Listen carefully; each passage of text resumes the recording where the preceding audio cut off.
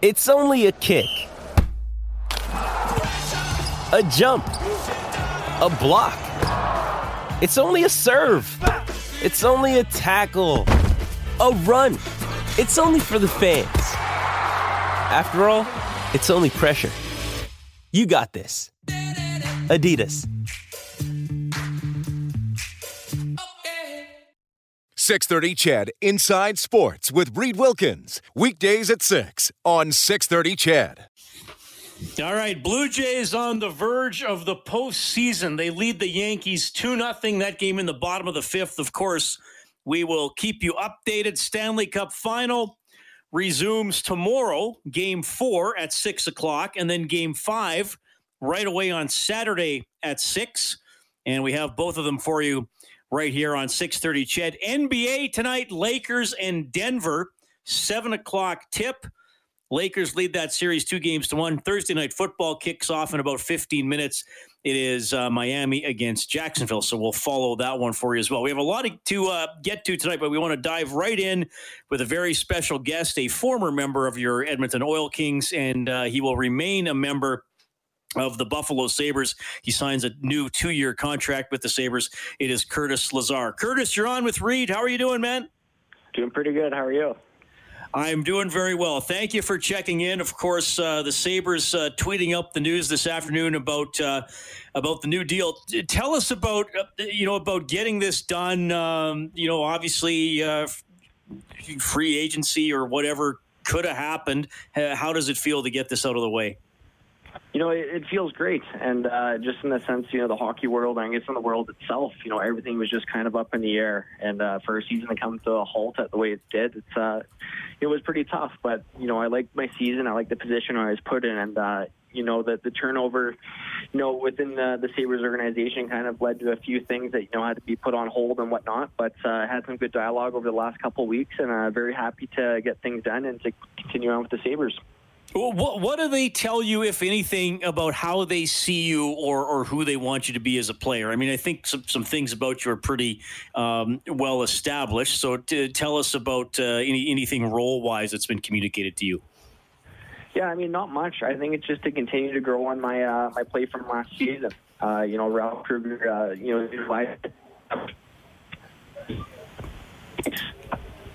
part of the penalty kill and just kind of like that.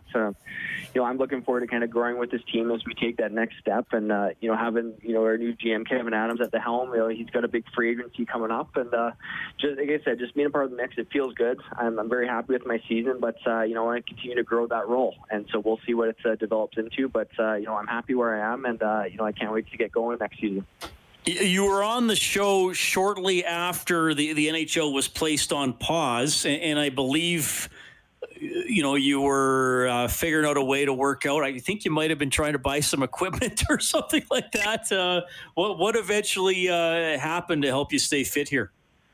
Yeah, like you said, we talked back in quarantine where, we were really just trying to be in lockdown and stay safe. And now, everyone knows it's a matter of just, kind of managing the pandemic the best we can. So, I've been training in the gym. We got some great protocols in place, and I've been able to get on the ice once or twice a week, out here in the Okanagan as well. So, I'm chomping at the bit to get going. It's been fun to watch the playoffs on TV and stuff, but that just, fuels your fire a bit more. I'm excited for next season. I hope we can, figure out the dates and the details sooner than later. But again, everyone's safety is still the top priority. So we'll let everything just kind of, run its course. And when the next season's ready to go, then I'll be ready as well.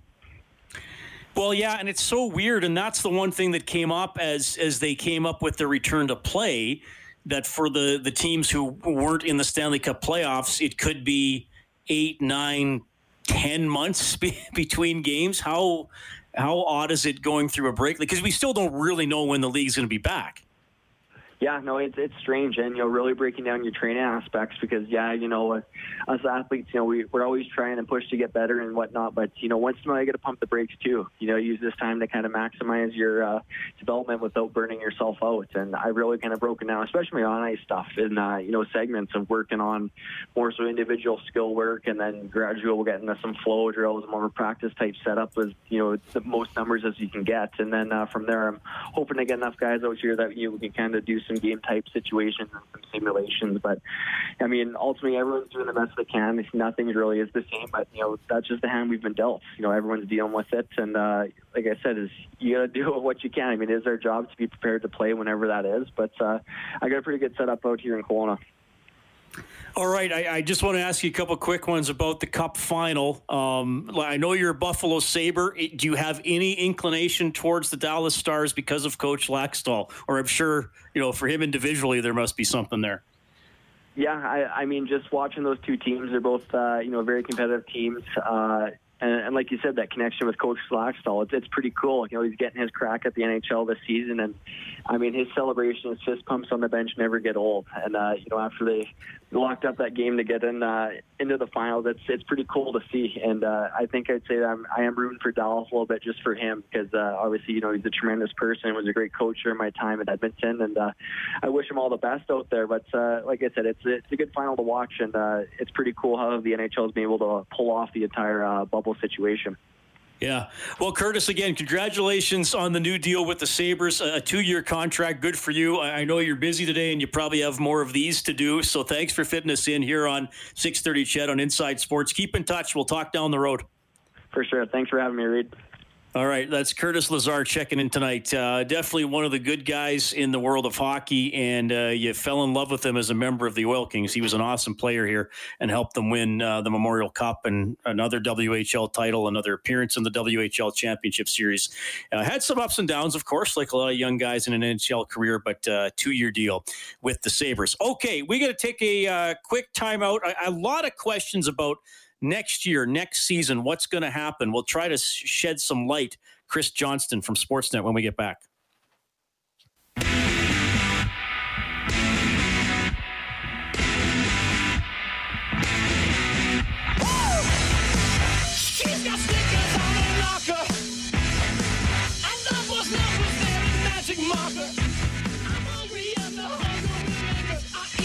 I'm wondering, with the border restrictions such as they are here, do you view an all-Canadian division next year as one of the options that you're weighing? We're looking at every option, and I'm not going to single out anyone, and I'm not going to even buy into the speculation that that's a possibility.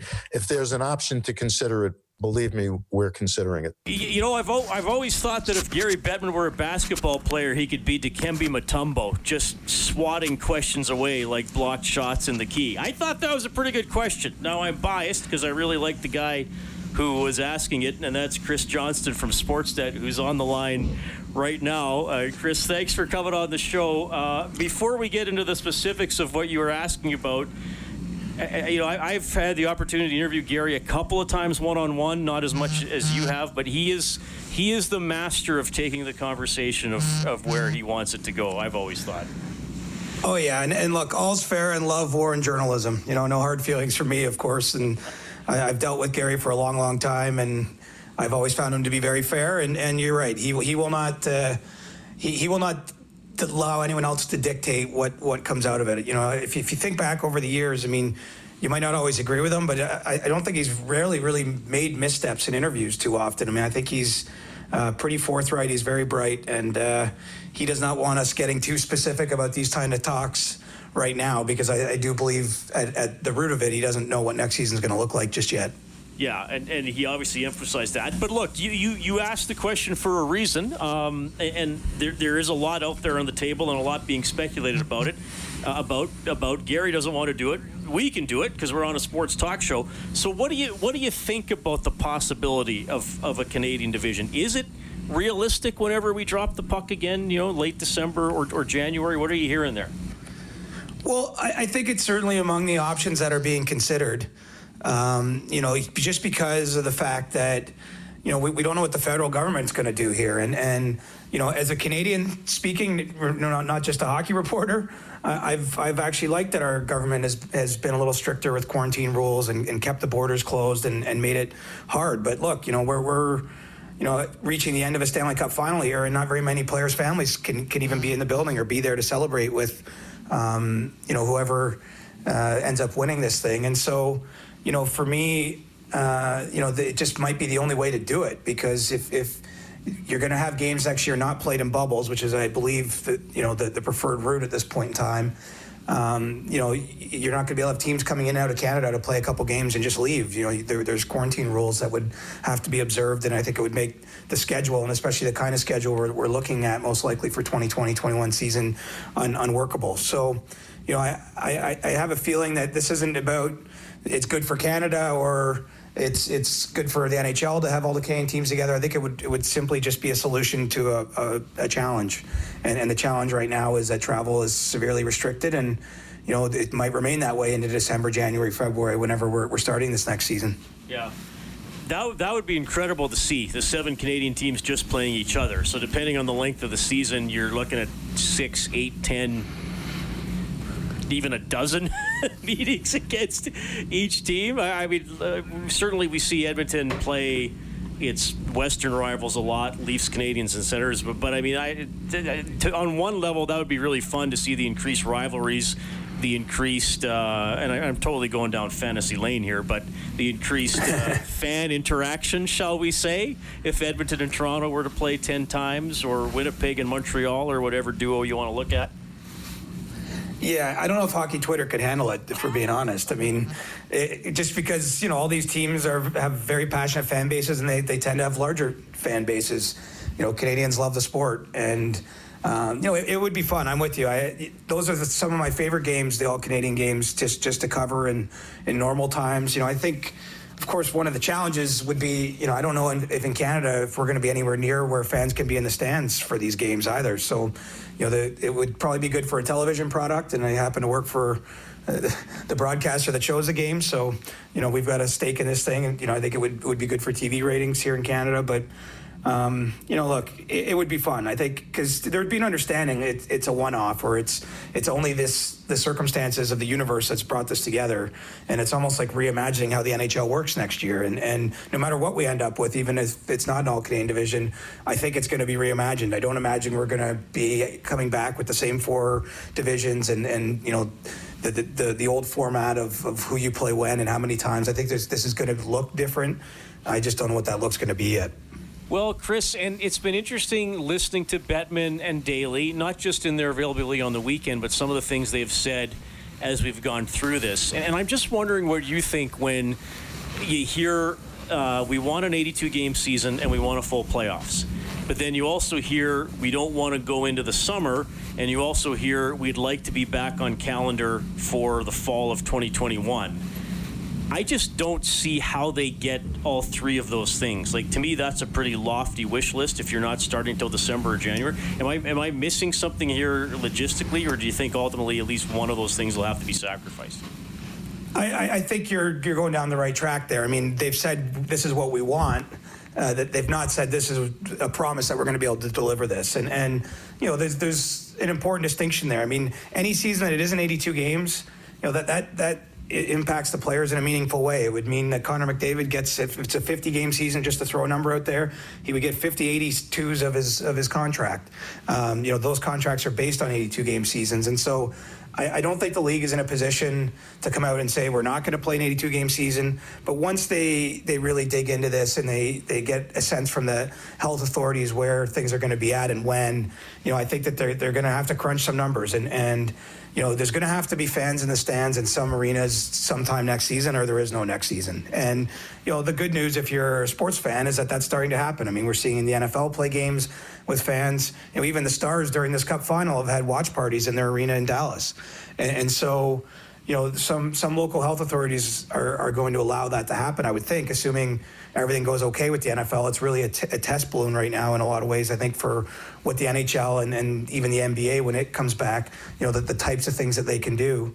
But I have trouble.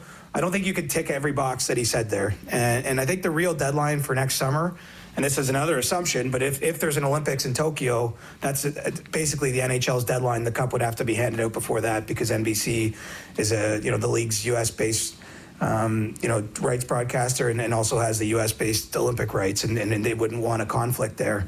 So, we're looking at the next Stanley Cup being awarded by somewhere around July 15th, July 20th of 2021, and then you work backwards from there. What day can you start? and what can you reasonably jam into that schedule? And we already know there's going to be no All-Star game, no bye weeks, none of anything on the outside. It will just be a straight season, and then I imagine it will be a season with a compressed amount of games. I think one thing they're going to do is maybe adopt something almost that looks a little bit like baseball, where you go and play a series against a team in a city is one way to limit the travel and maybe do this a little bit more effectively. I'm making some assumptions that travel is going to still be possible then, and all this is going to happen. But they're going to have to get creative, and I think part of that creativity ultimately is just going to be something less than 82 games. Chris Johnston from Sportsnet joining us tonight on Inside Sports. A couple quick ones here before I let you go. Steven Stamkos, who may finish the Stanley Cup final with the best goals per minute ratio ever. Do we see him again in the series, regardless of how far it goes? My sense is we probably don't. And, look, players play through tremendous injuries every single year when we get to the final. I mean, once a team's been eliminated or they've won and their coach does a press conference, GM does a press conference, they'll list 12 guys who had significant injuries. So, I'm not ruling them out for the series because we have seen some amazing things in the past. But, everything about the way Game 3 unfolded to me, it was honestly like a storybook. And I viewed him being on the bench there, watching most of the second period and all the third period, as just him savoring that moment where he's in uniform. He's part of the battle with his team. He's contributed to, a game that they ended up finishing out and winning. And, he probably knew deep down that he'd given it what he could, and then he stopped. I mean, it's kind of strange. It wasn't the plan for him to play that little. But, pretty magical moment. And I found even being in the arena, even with no fans, even with how weird everything is, it was pretty cool. Steven Stamkos has had a lot of hard luck over the years. I'd suggest maybe the most star-crossed player of his generation, just because he's had so many random injuries and they've taken him out of so many big moments and opportunities. And for him to at least get to appear in this after living in the bubble for 60 days away from his wife and his son, and not knowing if he was going to be able to play, and then to score on one of the 5 shifts he takes. I mean, if the Lightning go on to win the Cup, we'll be talking about that goal for 50 years. All right, and last one, Alex Pietrangelo. Does it ultimately get figured out with the Blues? That was a really strange one to me when that news started breaking about a week ago. Yeah, I wouldn't rule him out in St. Louis just yet. And, this has been a tough negotiation. I think it's going to be a tough year for a lot of free agents. Alex is the top potential free agent in the league right now. But, I just think it makes too much sense for both him and St. Louis to find a way to work this out. But, when the news came out a week or so ago that they were breaking off talks, it's because they weren't anywhere near each other and what they needed in a contract to make sense. And so I suppose, I think anything's possible right now. Obviously, he's inching closer and closer and closer to, a time when he can explore the market and see what other teams, how they value him, what options might be out there for him. But I wouldn't be surprised if we get a Steven Stamkos ending to this. If you remember back in 2016 when, he briefly tested the market and ended up re-signing in Tampa. I'm willing to consider that there's going to be a better offer put on the table from St. Louis before this whole thing plays out. Yeah, I hear you there. Hey, Chris, thanks for checking in. It's always a pleasure to have you on the show. Always love your insight. And, hey, buddy, enjoy your last few days in Edmonton. You're going to be going home soon, so enjoy it, man. I will, and I've been enjoying the River Valley here. It's been an awesome experience, and what an awesome city. Thanks for having me. Yeah, right on. Well, glad you're enjoying the River Valley, Chris. That's for sure. He's been in Edmonton the last couple of weeks covering the Stanley Cup playoffs. A lot of talk there about next season. Yeah, Chris kind of with me. Not sure how they start in January and fit in 82 and avoid summer hockey and all that kind of stuff. But that'll be an ongoing storyline for the NHL. Who's watching hockey? What are people watching during this odd time? Sean Fitz-Gerald will fill us in when we get back. Hey, it's Kaylee Cuoco for Priceline. Ready to go to your happy place for a happy price? Well, why didn't you say so? Just download the Priceline app right now and save up to 60% on hotels. So whether it's Cousin Kevin's Kazoo Concert in Kansas City, go Kevin, or Becky's Bachelorette Bash in Bermuda, you never have to miss a trip ever again. So download the Priceline app today. Your savings are waiting. Go to your happy place for a happy price. Go to your happy price, Priceline.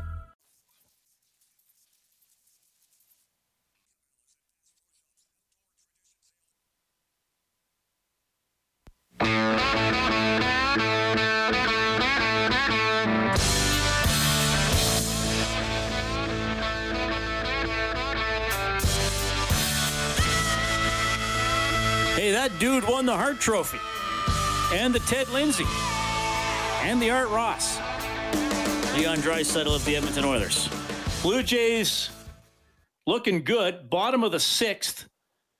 They are up 2-0 on the Yankees. Now they have a couple runners on base here batting with one out, so I'll let you know if they're able to extend that lead. Simple for the Blue Jays. They win. They are in the postseason. The magic number is 1, so they will get there. I guess barring a collapse similar to what happened back in 1987. I won't go into that whole tale with the Blue Jays and the Tigers, but if you're old enough to remember, I'm sure you remember that final disastrous week of the season for the Blue Jays when it looked like they were going to clinch the AL East. Anyway, I don't know why I brought up such a depressing memory tonight. Like that was awful in 87 for the Blue Jays. Anyway, they are leading tonight 2-0. Alphonso Davies, the amazing Edmontonian with Bayern Munich, they win the UEFA Super Cup with a 2-1 win today over Spanish club Sevilla. 2-1 for Bayern Munich in that one. The football game is underway as I'm searching for my scoreboard. 7-0 for the Dolphins, leading the Jaguars about 7 minutes into the first quarter. Basketball a bit later on tonight. Lakers and Denver, game 4 of that best-of-7 West final. The Lakers lead it 2-1. Curtis Lazar, the former Edmonton Oil King, a new 2-year contract with the Buffalo Sabres. We had him on off the top of the show and some good discussion with Sportsnet's Chris Johnston about next season. What is the NHL going to do? Will Gary Bettman and the league get everything that they want? It does not appear likely. Full 82 games done before the Olympics, done before the summer, back on calendar for next year. Fans in the stands at some point. I don't know if they're going to be able to get everything on their wish list, but they're definitely going to try. And as Bettman pointed out when he spoke on the weekend, he will wait as long as he can before making a decision, just like they did with the return to play and picking the hub cities. Reed Wilkins with you, Inside Sports on 630 CHED. By the way, you can call or text 780-496-0063. An early nominee for the text of the night comes from Kevin. He says, all the seasons the Blue Jays were trading players, signing players, trying to figure out a way to make their team better. Oh, and all they had to do was leave Toronto. That's kind of funny. Playing, of course, away games and then their home games in Buffalo during this very unusual season. That is clever, Kevin. I do appreciate it. 780-496-0063. Oh, also a report today out of Europe that Oilers forward Joachim Nygard, another issue with his hand and likely going to undergo surgery. So that's tough for Nygard, though, of course, given the timeline for the National Hockey League, if they're not back till January, that would give them a lot of time to recover. It's obviously so crazy what we're going through, and it's interesting what people are following or not following. I did have a good buddy who's a big hockey fan tell me last night that he just, once the Oilers were out, he had trouble following the playoffs, and he said that's often been the case with the Oilers not being in the postseason or going 2 rounds a few years ago. But he said he kind of lost interest earlier than usual this year. It was weird the other night that there was a Stanley Cup final game going on the same time as Monday Night Football. That's never happened before. So who's watching what? What are the ratings like? I'm really curious here, and you can let me know on the text line too if you've prioritized one sport or league over another. And my good buddy Sean Fitz-Gerald from The Athletic is on the line. First of all, thanks for coming on the show, buddy. How are things? Hey, when you're talking about Alphonso Davies as the amazing Edmontonian, I was under the impression everybody in Edmonton was amazing. Yes, well, soccer-wise. Are you the outlier here? What's going on? I'm the outlier that's not amazing, definitely. That's right. That's very true. That is very true. But that is. And I know he came to Edmonton, and obviously he went to the Whitecaps, but a lot of his training was right here in Edmonton, and he's an incredible talent at a very young age. Edmonton's on a bit of a run when it comes to world-beating young talent. When you figure the young running back in the NCAA, Chuba Hubbard, and now Alphonso Davies. I mean, who's next? What's next? What sport are you guys going to take over next? Will you leave some for the rest of us? Maybe dressage. I don't know. Well, is that a Calgary thing? I feel like that's a Calgary thing. That's Spruce Meadows, I guess. Well, we'll hone in on their territory. We can do that. No, but I'm glad you brought up Hubbard because he's an awesome story. He's probably going to be playing on if it's highly likely he's going to be playing on Sundays If not, there will be 9 teams north of the border who will like that ratio shifter. You know what I forgot to check? The CFL released its neg list. Well, I mean, the portion of them today. Was he on any of them? Or I guess, he qualifies as a draft pick, does he not?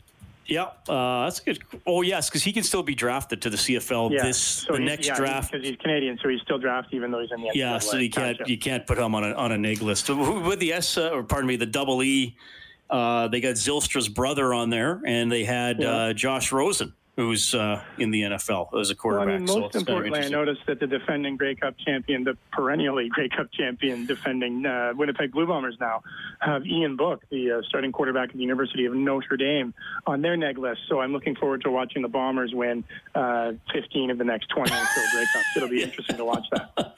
Well, their fan base would appreciate it, you know that, especially since they have to wait since 1990 to get this last one. Hey, thanks for checking in tonight, man. I always love talking to you.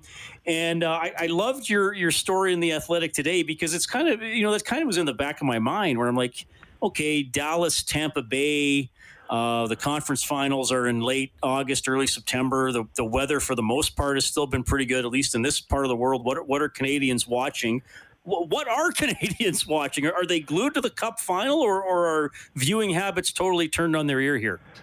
It's been really interesting to chart this through the course of the pandemic. And, I mean, God knows there's been enough time to chart things when there's nothing going on. But, I mean, if you go all the way back to, March, which feels like it was about both 10 years ago and 3 minutes ago, that's when TSN started, replaying the 1983 Southwestern Alberta Dodgeball Championships. And Sportsnet was running, 30-year-old baseball games and all that stuff. There was no live programming. And then, after a little while, some live programming started trickling back on. You had NASCAR on TSN, you had live UFC, and then you had other things slowly come back online. Remember the Bundesliga, the obviously Bayern back on television.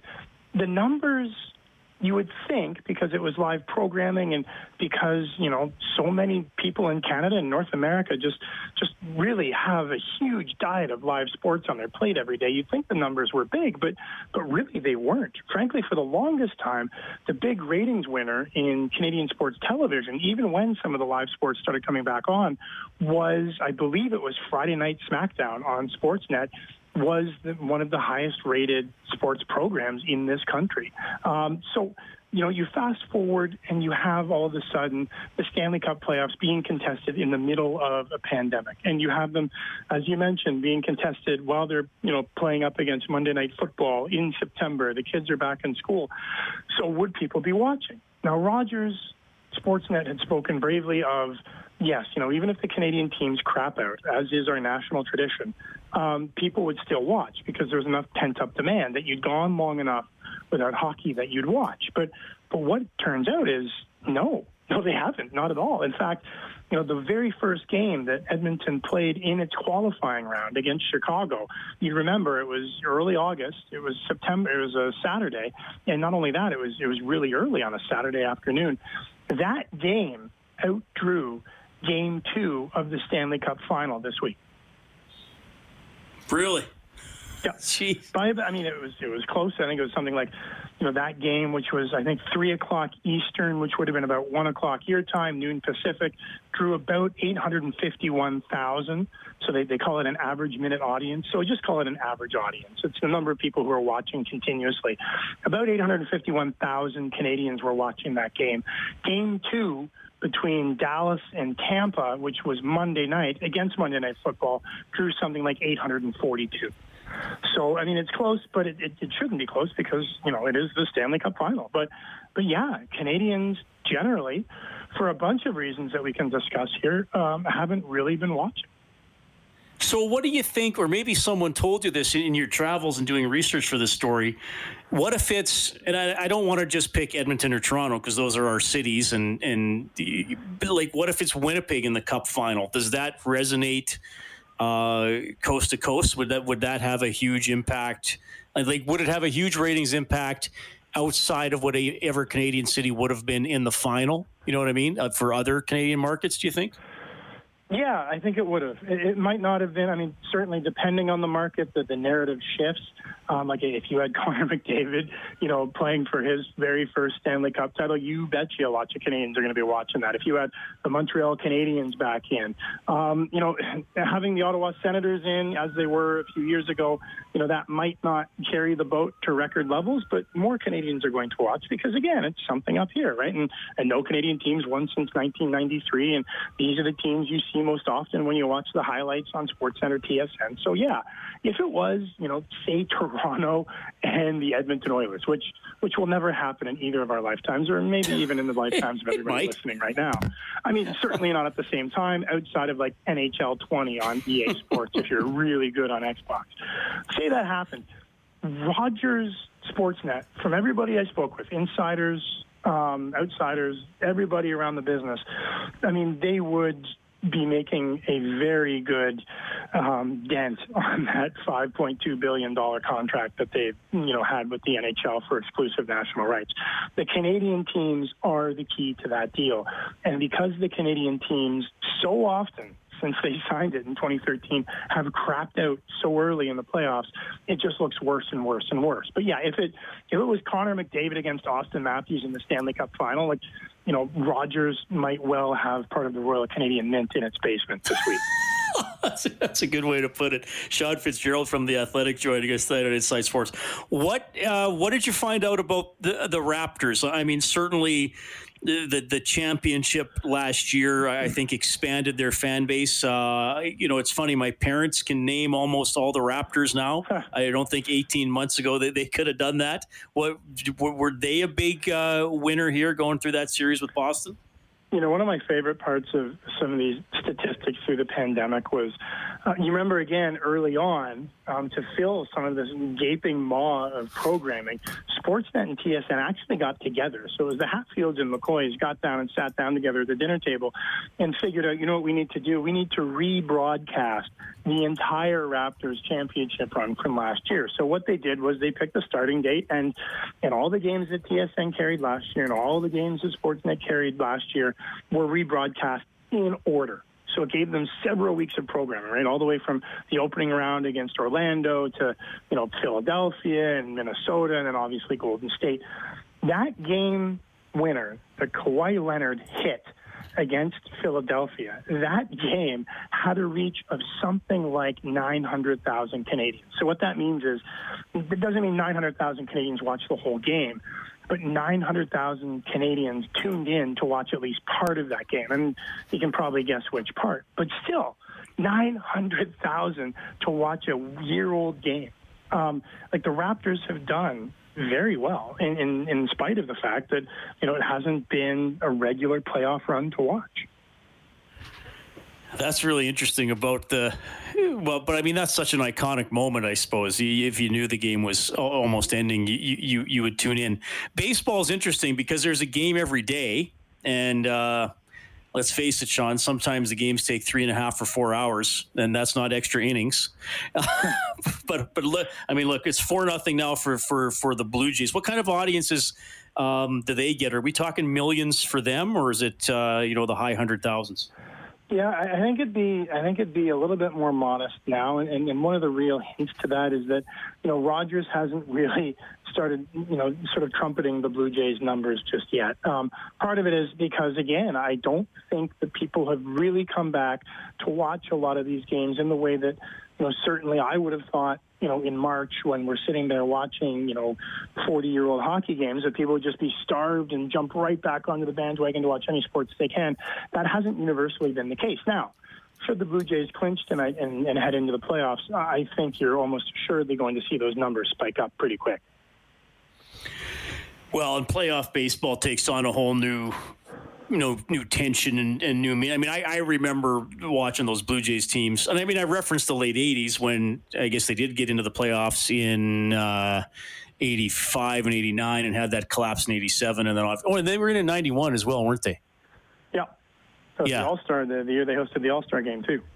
Right, and then 92, 93, they win the World Series. So, certainly a lot of people were. I remember, you're probably going to laugh at this, I was in university 92, 93, and I remember what were you doing there?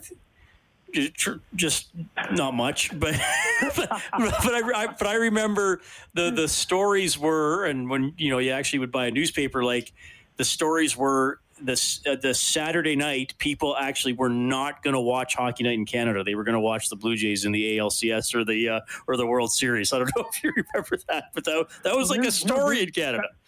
That's one of the really interesting things that I think that it maybe seems hard to believe in a way, just because the Blue Jays had been, frankly, before Jose Bautista, so bad for so long that, there are stories of the early 90s and the Leafs, made the playoffs back then every now and again too. And Doug Gilmour, the 93 run, LA Kings, all that stuff.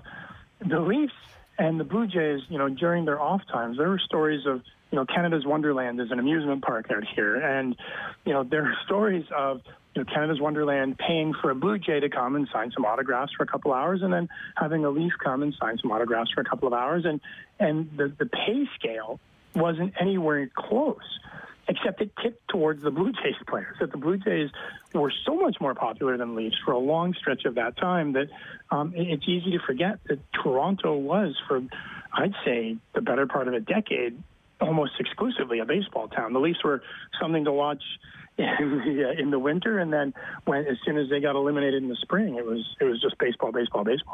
Yeah, that was a different era, late 80s, early 90s, and the Blue Jays were. Yeah, weren't they the first team? We're totally going down a different path here, but weren't they the first team to draw 4 million? Yeah, 4 million fans. Yeah, they used to boast things about when Skydome opened, and it will always be Skydome. Don't correct me. Don't at me on Twitter. When Skydome opened, they used to post all those really interesting facts, and now you kind of cringe at them because it wasn't maybe the most responsible. But I remember being a kid going to one of my first games at Skydome, and I think must have been 89, albeit an Argos game, not a Blue Jays game. But and it said that, when fully lit and fully operational, Skydome used more electricity than, like, Charlottetown. What?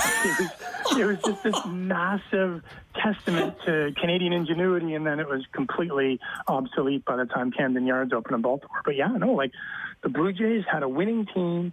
It was still relatively new as a franchise. It had only arrived in 1977.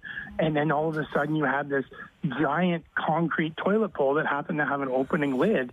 And it was just this sort of perfect symmetry where everybody went baseball nuts. And at that point, the Leafs were still playing in Maple Leaf Gardens and were fairly routinely still terrible.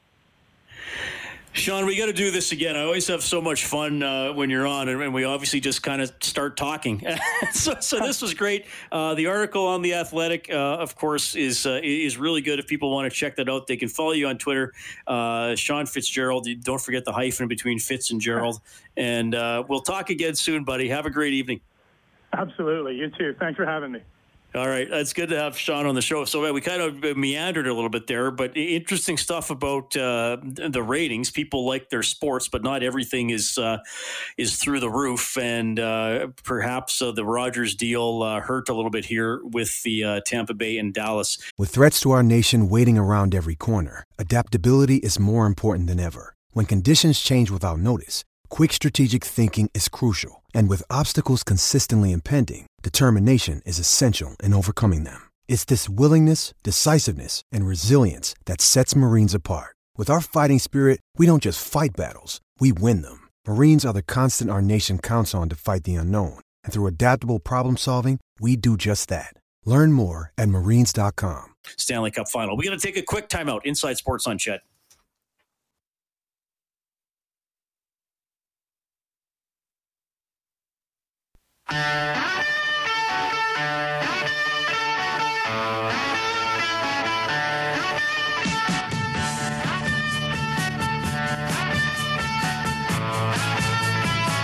Nothing. Blue Jays, bottom of the seventh. They are looking good. We'll keep you updated, of course. Cowtown Bob texting in. He says, hi, Reed. I'm watching the hockey playoffs only. I'm usually immersed in the CFL at this time of year and will start watching NFL when hockey is over. But I don't think I will find it as entertaining as the CFL, where we have local teams involved. In spite of the upside-down sports schedule this year, I must say I have enjoyed the hockey games immensely. We should definitely tip our hats to the players and everyone who was involved in making the NHL playoffs happen. It was great. Yeah, there's been a lot of good games. Absolutely. I would not count Dallas out yet. I think they're far from done, though. Look, Tampa Bay is obviously a great team. Lokish writes in, he says, watching these playoffs and realize that the Oilers need a lot more than a center goalie and a winger. They need veterans, grinders. Look at the teams who won it the last few years, like the Blues and Caps, maybe Tampa this year. It took years for them to build deep. And, of course, the Oilers need a winning culture and good habits of playing hard, smart, and defensive. So our window has to be longer, and players and fans need to wait. Ovechkin waited, and Stamkos is doing it too. That's a pretty good text coming in from Lokish. 6:30 CHED Inside Sports with Reed Wilkins. Weekdays at 6 on 6:30 CHED.